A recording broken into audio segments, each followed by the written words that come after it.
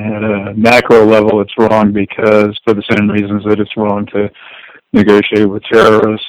It sets a precedent that encourages that behavior going forward. Hollywood Presbyterian Medical Center pays a 5-figure ransom to release its computer systems.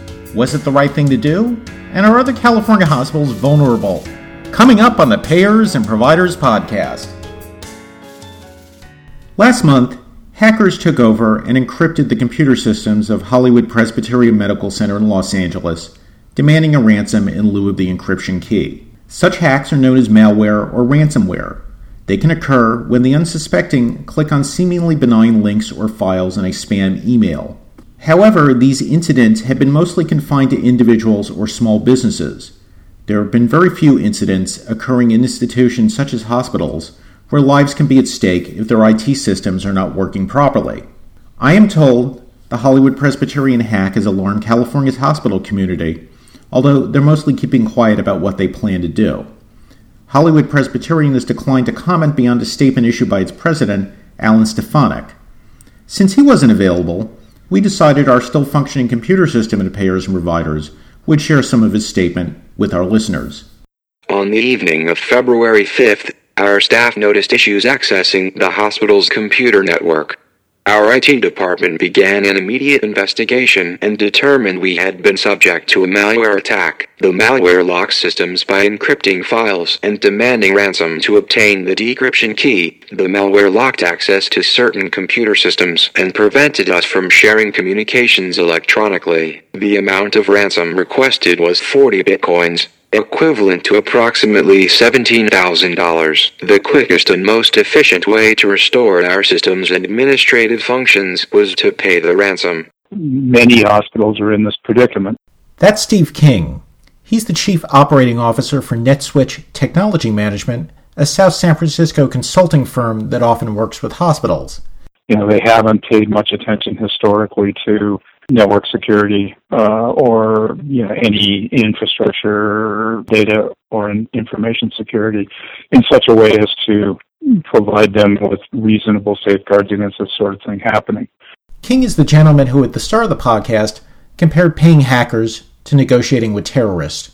Here's why.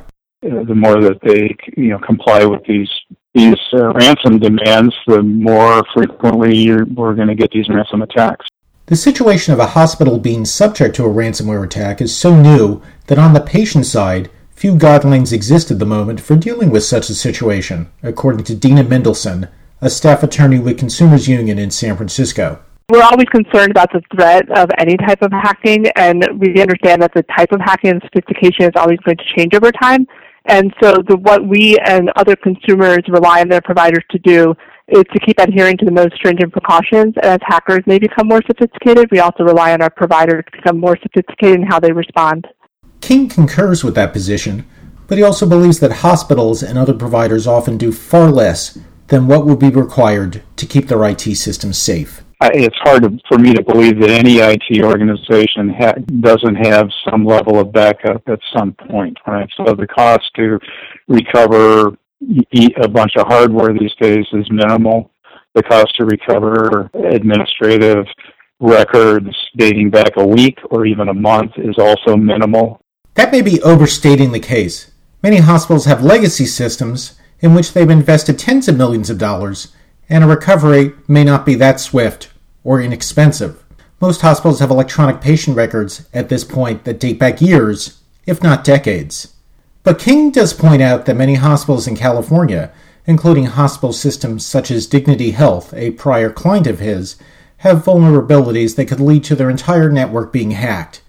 Moreover, what is known as the Internet of Things, in the case of hospitals' medical devices with online capability, could lead to a nightmare scenario if they're hacked. But the worst case scenario is somebody on an operating table. Now I have control over the anesthesiology devices. So now I'd like about $10 million or whatever the number happens to be, and I'll relinquish control back to the doctors.